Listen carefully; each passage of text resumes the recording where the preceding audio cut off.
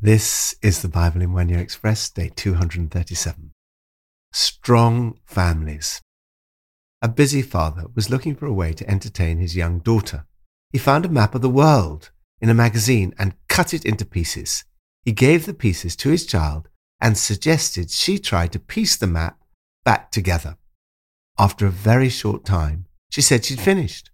He was very surprised by how quickly she'd done it. He asked her how she managed to do it so fast. She replied, "I noticed when you took the page out of the magazine that on the back of the map of the world there was a picture of a man and a woman. I thought if I could put the man and the woman back together, I could put the world back together." Marriage and family life are hugely important. They are part of God's natural order and a vital part of the fabric of society. Pope John Paul II once wrote that family is the foundation of society and nourishes society continually. Nikki and Silla Lee have invested their lives in strengthening marriages and family life. Their courses and books such as the Marriage Book and the Parenting Book have had a profound impact on thousands of people in our own local church and now in many countries around the world. Recently, a government official in one country said to Nikki and Silla, "A strong society depends on strong families, and strong families depend on strong marriages. That's why we're interested in your work." The Bible has a great deal to say about family life. Not only do we have a natural family, but as Christians we're part of the church, which the New Testament sees as the family of God. From Psalm 102. Let this be written for a future generation, that a people not yet created may praise the Lord. In the beginning you laid the foundation of the earth, and the heavens are the work of your hands. They will perish, but you remain. They will all wear out like a garment. Like clothing, you will change them, and they will be discarded. But you remain the same, and your years will never end. The children of your servants will live in your presence. Their descendants will be established before you. Children and the next generation. Every generation has a responsibility to think about the future and to plan for it. We should be concerned not just about what happens in our time, but also about the next generation. The psalmist is concerned for the next generation. Let this be written for a future generation, that a people not yet created may praise the Lord. Jesus is the key for every generation. Interestingly, the writer to the Hebrews quotes verses 25 to 27 of this psalm and applies them to Jesus. Jesus is the same, yesterday and today and forever. He laid earth's foundations a long time ago and handcrafted the very heavens. Jesus will be there forever. Year after year, you're as good as new.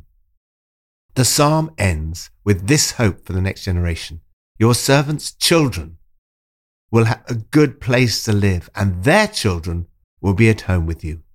This is a hope, a prayer, and to some extent a promise. While everyone is responsible for their own lives, there's a sense in which God treats people as families. We can hope, pray, and believe that our children, grandchildren, and their descendants will live in His presence and be established before Him. Lord, I pray for my own family and for those in the church, that we will live in your presence and that our children will grow up to know, love, serve, and be established before you. New Testament from 1 Corinthians 16. After I go through Macedonia, I'll come to you, for I'll be going through Macedonia. Perhaps I will stay with you for a while, or even spend the winter, so that you can help me on my journey wherever I go. When Timothy comes, see to it that he has nothing to fear while he's with you, for he's carrying on the work of the Lord, just as I am. Be on your guard. Stand firm in the faith. Be courageous. Be strong. Do everything in love. You know that the household of Stephanas were the first converts in Achaia, and they have devoted themselves to the service of the Lord's people. I urge you, brothers and sisters, to submit to such people and to everyone who joins in the work and labors at it. The churches in the province of Asia send you greeting. Aquila and Priscilla greet you warmly in the Lord, and so does the church that meets at their house. All the brothers and sisters here send you greetings. Family and homes. Inspired by churches we've seen around the world, we have a big sign outside HTB saying, "Welcome home." The vision is that everyone who comes to the church will be welcomed, loved, and given the hospitality that we would give to a guest in our own home. We need to recapture this New Testament vision of church as a home. Of course, the early Christians did not have church buildings. They met in homes. Paul writes to the Corinthians, "If Timothy shows up, take good care of him. Make him feel completely at home among you." The church is the family of God. God is our Father. Paul sees the whole church as a family. He talks about other Christians as his brothers and sisters. Church is not an organization you join. It's a family where you belong, a home where you are loved, and a hospital where you find healing. Paul, who was single and did not have his own wife or children, loves the Corinthians and sees them as his family. He found spiritual refreshment by spending time with them. He ends his letter, "I love all of you." He expects them to love the Lord and to love one another. They should express their love by greeting one another with a holy kiss. This is not just a nice theory, it's very personal. He longs to see them. He knows that they will help him. He does not want to spend only a short time with them. He wants to spend much longer if the Lord permits. Paul's message flows from his love and concern for the people in the church. He practiced what he preached when he wrote, "Do everything in love." The only reason Paul is not coming sooner is that a great door for effective work has opened to him, and there are many who oppose him. It seems that whenever God opens a huge door of opportunity of good work, we should expect that there will also be mushrooming opposition. Do not let such opposition deter you from making the most of great opportunities when they arise.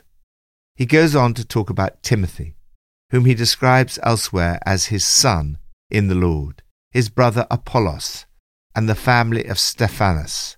It appears from the New Testament that it was quite common for whole families to be converted and baptized together. We also see in this passage an instance of a married couple having a joint ministry. Aquila and Priscilla ran a church in their home. Here, Aquila is named first. However, more commonly, Priscilla is the one whom Paul names first. It's clear that they ran the church together. The family of the church is made up of single people like Paul, married couples like Priscilla and Aquila, and whole households like those of Stephanas. Together, we make up the family of God. What Paul writes applies to us all. Keep your eyes open. Hold tight to your convictions. Give it all you've got. Be resolute and love without stopping. Lord, please give us such love for one another that whether we are single or married, we all experience the riches and refreshment of being part of the family of God. Old Testament, from 2 Chronicles 24 and 25. Parents shall not be put to death for their children, nor children be put to death for their parents. Each will die for their own sin. Parents and children. Good parenting is a huge advantage in life. Joash's father died when he was a baby, and he became king at the age of 7. His mother ensured that he was taught and trained by Jehoiada the priest. He clearly received a good education and did what pleased God throughout Jehoiada's lifetime. Joash had a family of his own, which included both sons and daughters. God had promised his blessing on David and his family. Kingship passed down the family line. However, although God's love was unconditional, each person was responsible for how they responded to this love. The book of Moses, probably a way of referring to the law of the first 5 books of the Old Testament, is quoted in support of the fact that parents shall not be put to death for their children, nor children put to death for their parents. Each of you will die for your own sins. We each pay personally for our sins. We see this principle worked out here. Joash started out well. He did what was right in the eyes of the Lord. He decided to restore the temple of the Lord. Everyone joined in. All the officials and all the people brought their contributions gladly, dropping them into the chest until it was full. They rebuilt the temple of God according to its original design. Buildings for worship do matter and can be restored if everyone gets involved. Sadly, Joash's reign did not end well. It's so important not just to start well, but also to finish well. Tragically, the same pattern was repeated in the life of his son Amaziah. He started well, but did not finish well. He became arrogant and proud and turned away from following the Lord. Lord, help us to be good examples and to finish well. I pray that family life would once again be the foundation to nourish our society continually. May there be a reversal in the decline in marriages and a restoration of strong families. Pippa adds, with good advice, young children can accomplish great things. We mustn't underestimate them. Joash became king at the age of 7. With the help of Jehoiada, the priest, as his advisor, Joash built the temple. While he had a good advisor, the people of Israel worshipped God. Sadly, when his advisor died, he went off the rails. It is important to go on seeking wise counsel, and we all need to encourage the next generation.